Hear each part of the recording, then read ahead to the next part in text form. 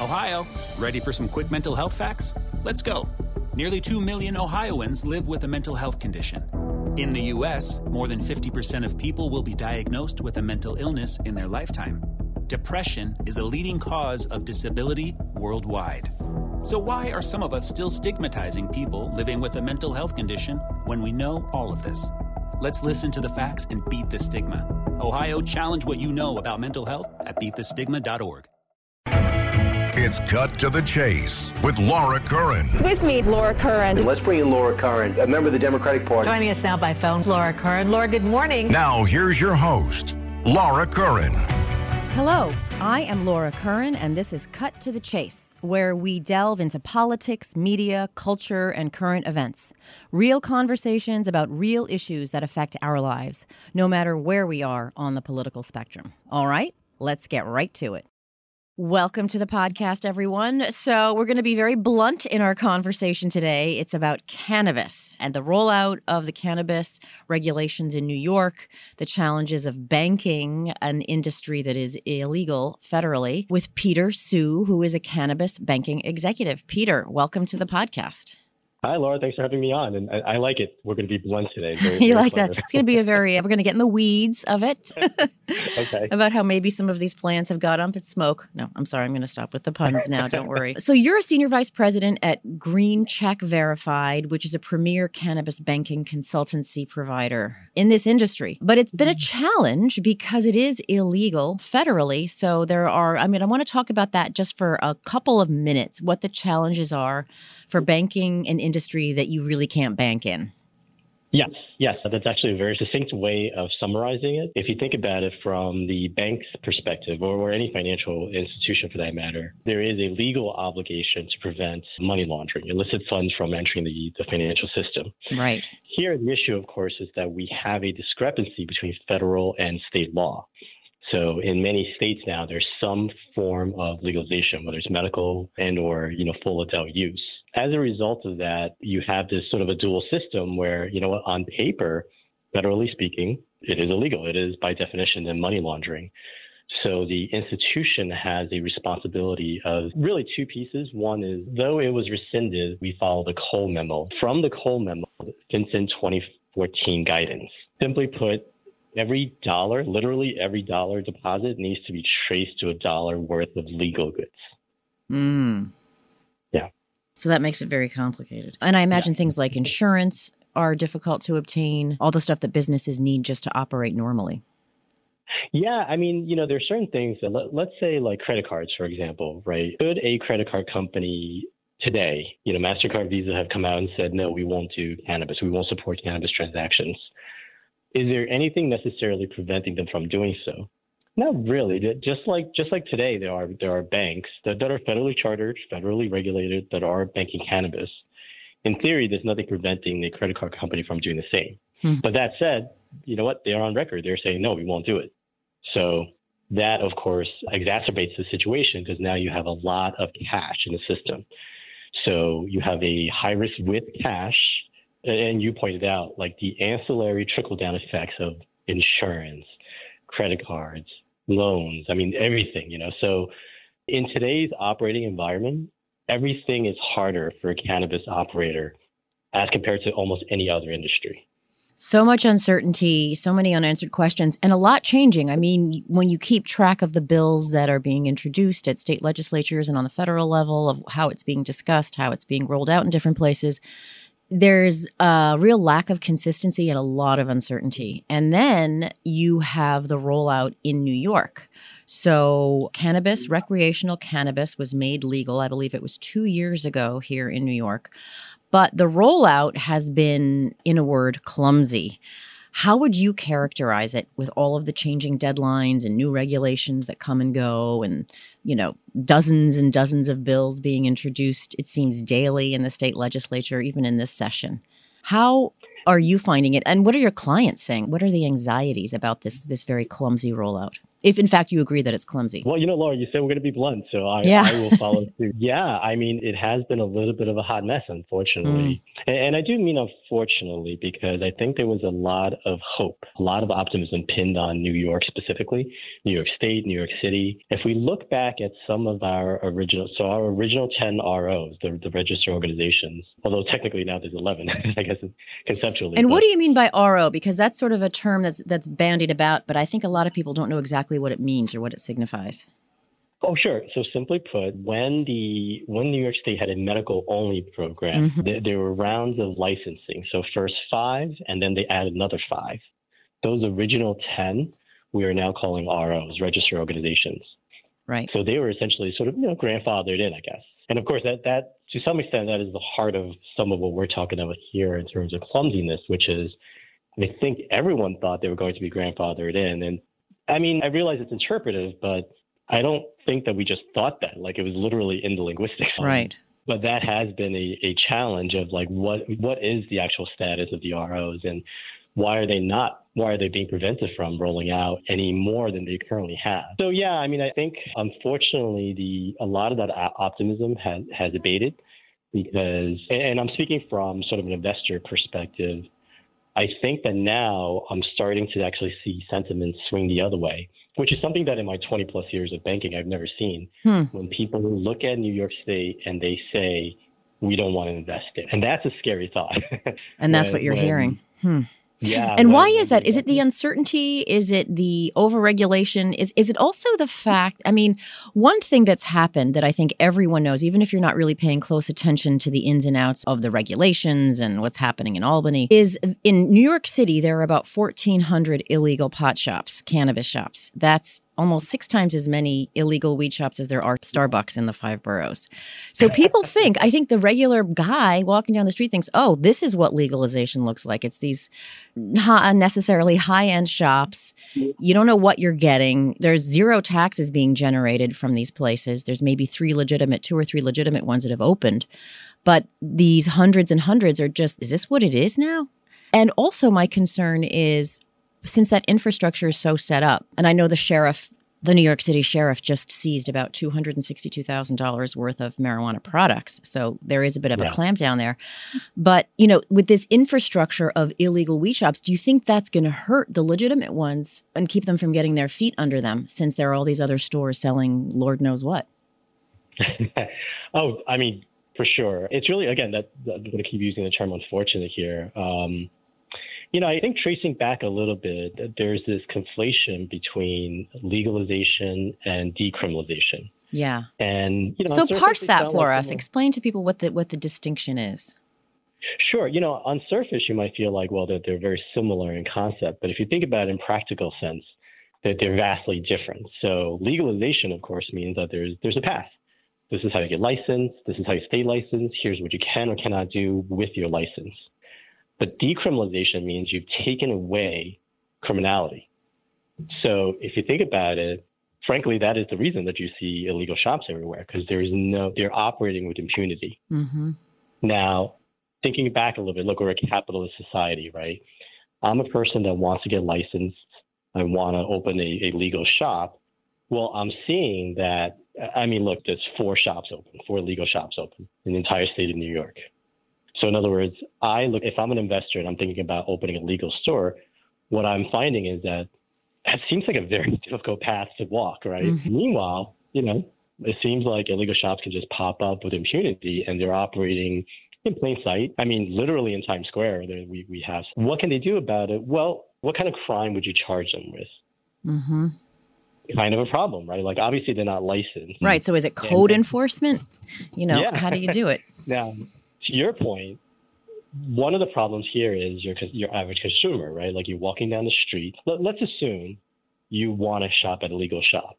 Now, again, keep in mind, in the city of New York, there's 3. Right. So first, you have to go find them. And then, of course, a legal shop has to operate legally. So they're abiding by rules that an illegal shop does not necessarily care to or need to. So as an example, and you might have seen, there was an article in the New York Business Journal recently where you can walk into an illegal shop and pay with credit cards. You can, huh? You can, yeah. Not every one of them, but I just mean some of them. Wow, I didn't know that. I'm actually surprised. I mean, in for a pound, right? Like they're just ringing it up like it's, merchandise or whatever the case may be. Huh. So they have every advantage available to them. And, it is a problem. It is becoming a problem. And Laura, you touched on this, and I think it's really important. If you think of people that were critics of legalization, now they're looking at the situation in New York City, New York State, and saying, hey, I told you so. Exactly. Right. It's like Because another thing that's making the city horrible in a lot of people's minds. And so that hurts not just the legitimate ones that will open at some point, but it also hurts the whole cause of legalization. Instead, if we were able to get say you got the ROs online and they were able to kind of quickly roll out, I'm not sure what the number would be, but let's just say dozens of stores. And now it looks like an organized, regular storefronts with security. And that is the picture that was sold when we talked about legalization. And what we're seeing today is not. Right. The other aspect is so it's nearly 2 years after recreational cannabis is legalized in New York State. The regulations, deadlines keep getting moved up. Money was supposed to be raised for equity businesses. That money has not been raised at all. So all of these, and then you have just regular Joes who want to open a business. I was reading about one up in Woodstock. He bought a property, this guy, and he keeps paying the mortgage and he's paying his attorneys. And every month he's seeing 20 grand, 30 grand go down the toilet while this is wending its way through the whole process. Not what people had signed up for. And then at the same time, on the other hand, you have all of these illegal businesses making money hand over fist.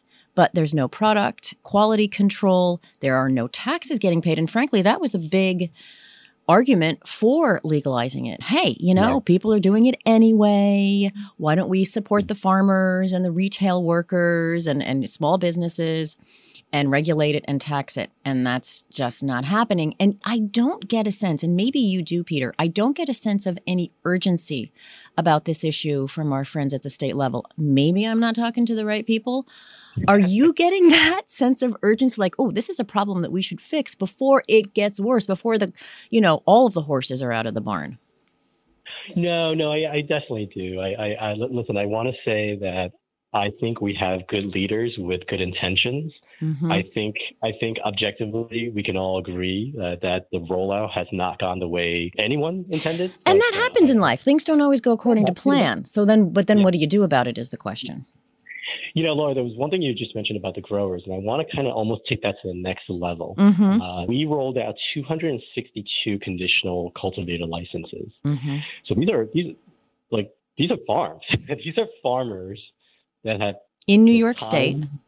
Yeah, time, money, energy, put seeds in the ground with the crop, harvest it, right? And look, that was intentional because of course we needed to know that there was going to be products to put on shelves. But what didn't we do? We don't have any shelves.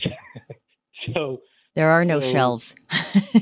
Yeah. So think about all these farmers. And mind you, there's all this one product. Thing to consider. A lot of these farmers, right, were converted from hemp. Uh-huh. What happened was when all the New York State hemp farmers, cultivators, they all got severely hurt because the CBD market crashed. And when I say it crashed, like it got obliterated. Why? Because everyone's interested in the THC aspect? When you need mealtime inspiration, it's worth shopping Kroger, where you'll find over 30,000 mouth-watering choices that excite your inner foodie. And no matter what tasty choice you make, you'll enjoy our everyday low prices, plus extra ways to save, like digital coupons worth over $600 each week. You can also save up to $1 off per gallon at the pump with fuel points. More savings and more inspiring flavors make shopping Kroger worth it every time. Kroger, fresh for everyone. Fuel restrictions apply. Well, the market just went hot, like supernova hot. Right? Yeah, and right. You had a lot of people jump in. Yeah, on CBD. And not. Why is that? I wonder why it plummeted so quickly. Well, ironically, we see the same thing on the THC side of the business. So let's say, for the sake of argument, and here's the part that like how they say, if you don't learn from history, right? Yeah, it repeats itself. This happen. Yeah, we've seen this happen in every market. Every market has had this exact trajectory happen. You get licensed growers come online, and there's not enough of them. So what do you do when you see that? You're a grower, you've got 10,000 square foot. So you say, wow, I can't even, like literally before, everything is just sold out. Before I'm even ready, everything is already spoken for. So what do? Well, you increase capacity, obviously. Right? But increasing capacity, again, keep in mind, these are grow houses. That's significant investment. And here in the Northeast, in New York, you're talking about an indoor grow house. You're talking about, controlled ag. I mean, this is not just a farm. This is not just throw some seeds in the ground. These are multi-million dollar, $30 million indoor grow houses that need to have controlled environments in order to be able to grow in our environment. In our climate. So if you took 262 cultivating licenses and they're realizing that there's not enough capacity and they all ramp up capacity, and then the state issues another 200 licenses, let's say, what you went from was not enough to way too much. Yeah. So same thing happened in the CBD market, basically. So is there a glut of product? Oh, well, I was just pointing out that a lot of our conditional cultivators have already lived through several very lean years in CBD. Yeah. And this was the state's way of saying, hey, we got you. We're going to help you out by essentially converting your hemp license into a marijuana license. But now there's no stores. Well, there's very few stores. So they're kind of being doubly hurt, I guess. Wow. But are they still growing? I mean, but there's nowhere to put it legitimately? Is that a problem? Well, so let's be very specific, right? Most of the growers, I think, sort of foresaw that might be an issue. There was an uncertain retail market, where are we going to distribute stuff? So most of them did not produce what's called jar quality flowers. They expected to extract into oil. So those guys that put in that investment to be able to extract, to convert to oil, to do nitro flush, they're fine. But the people that didn't, they're just screwed. What do you do with your inventory? And there's a finite shelf life. Right, like any plant. Yeah. I wonder if some of them are going to the illegal. I don't know that we should speculate on that. I think if you walk into the illegal shops, oddly enough, you will see products from out of state. Yeah. Yeah. So what you're seeing, frankly, and oddly enough, some of these are legal products from other states. These are like metric tags. Is there a leakage? Maybe. I would assume if you're a business person and it's do this or starve, you might be tempted to do it. Sure. Yeah. I want to talk a little bit about this social equity, $150 million. So here in New York, there was a push to put $200 million to folks who are minorities, who are women, who have been involved in the justice system in one way or another having to do with selling marijuana, to help them open their stores and to be successful. So correct me if I'm wrong, but I believe the state put in $50 million and then is working with a group called Social Equity Impact Ventures to raise the other $150 million. That deadline came and went to raise that $150 million, and apparently they didn't raise $1. Right.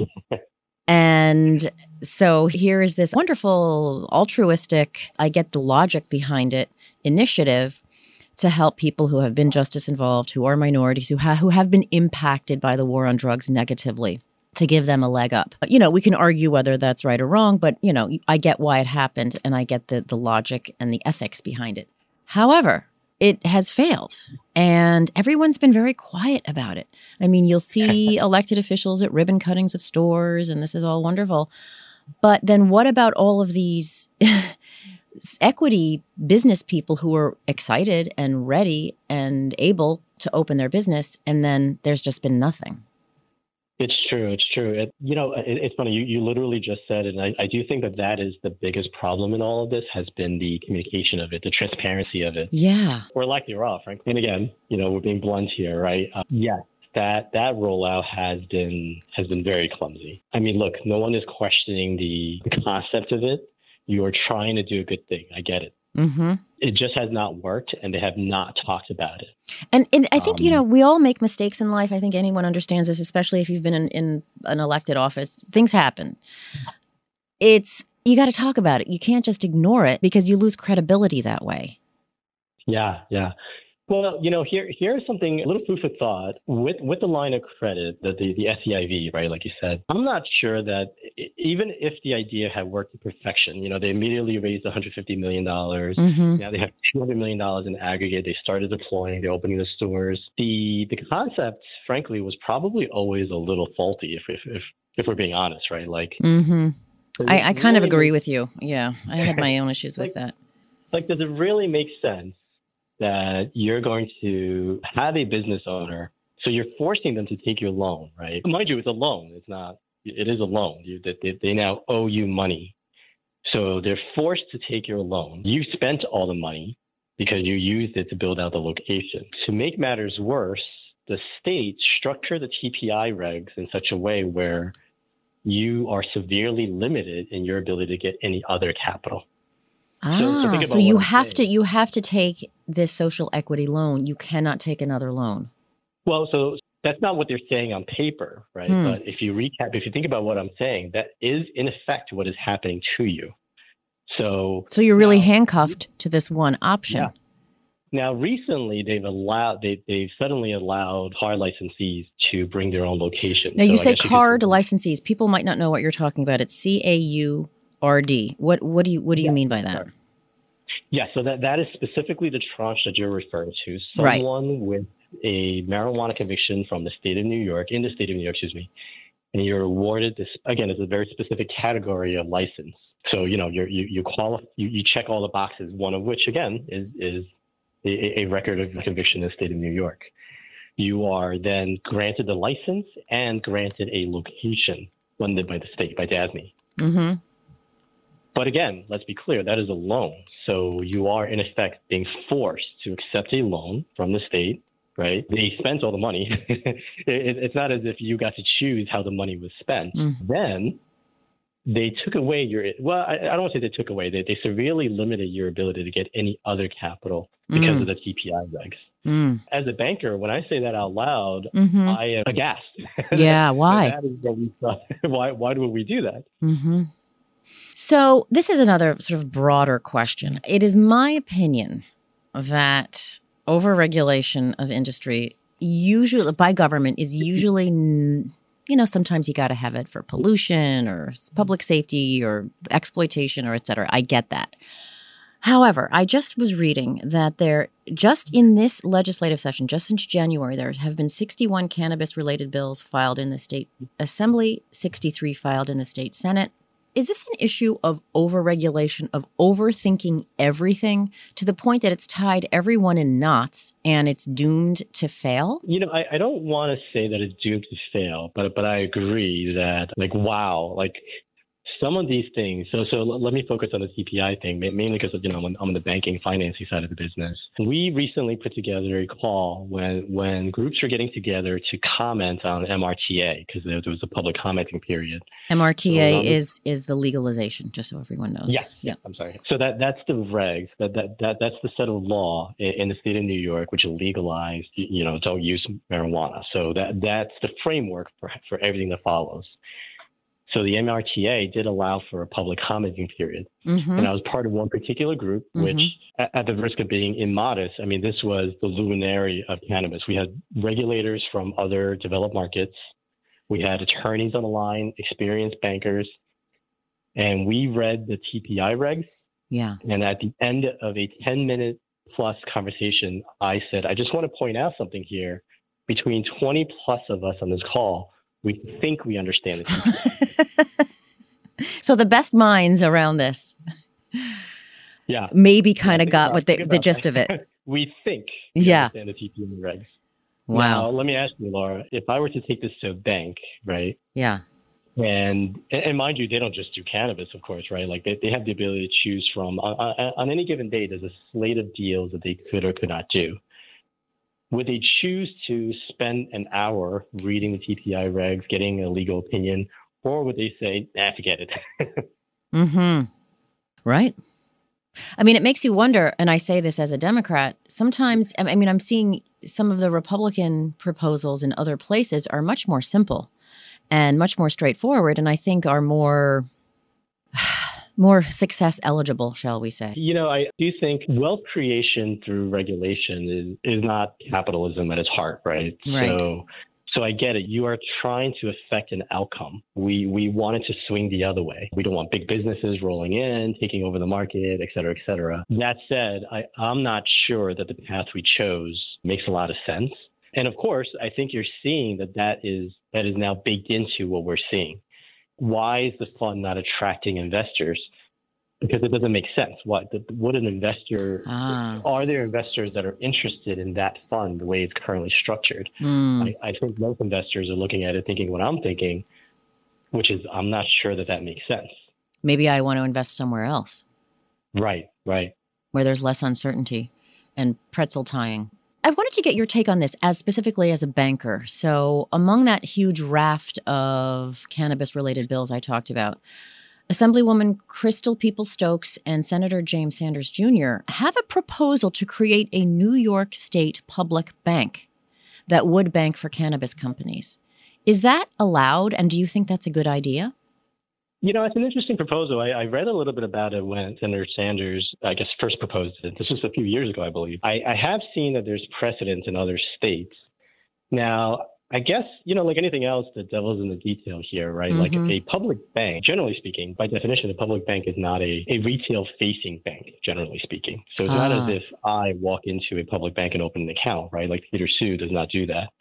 The public bank holds the state's money and operates like a more like a middle market, like the way we do, immigration, or we do export import, like those are public banks. Mm-hmm. Oh, that's interesting. So it's not like I could get a credit card from the bank and then go buy marijuana with it. I mean, unless that is their intention, but I'm not aware that there is that kind of model out there. Like in other states, when they've proposed public banks, what the public bank does is hold the public's money. So instead of the state of New York opening an account at, Citi or Chase, now the state of New York opens an account at its own bank. Mm.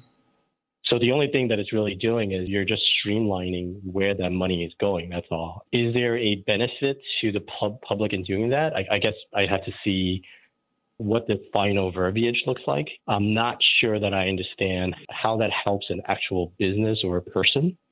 Right. Like you say, the devil is in the details, like all of this. So I'm on the board of a cannabis company, so I'm watching all of this with bemusement and great interest.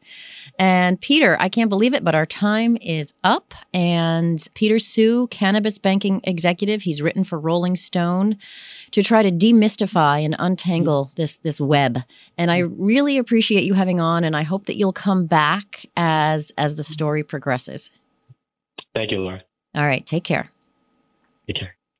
Listeners, thank you so much for tuning in to this episode. I actually have a radio show that's starting at WABC, coming this Sunday, 4 p.m. So it's Sundays, 4 p.m. And just to keep it simple for everyone, I'm keeping the name Cut to the Chase. So please like, subscribe, share your ideas. You can follow me on Twitter at Laura Curran 516. I'm also on Facebook and Instagram. Bye.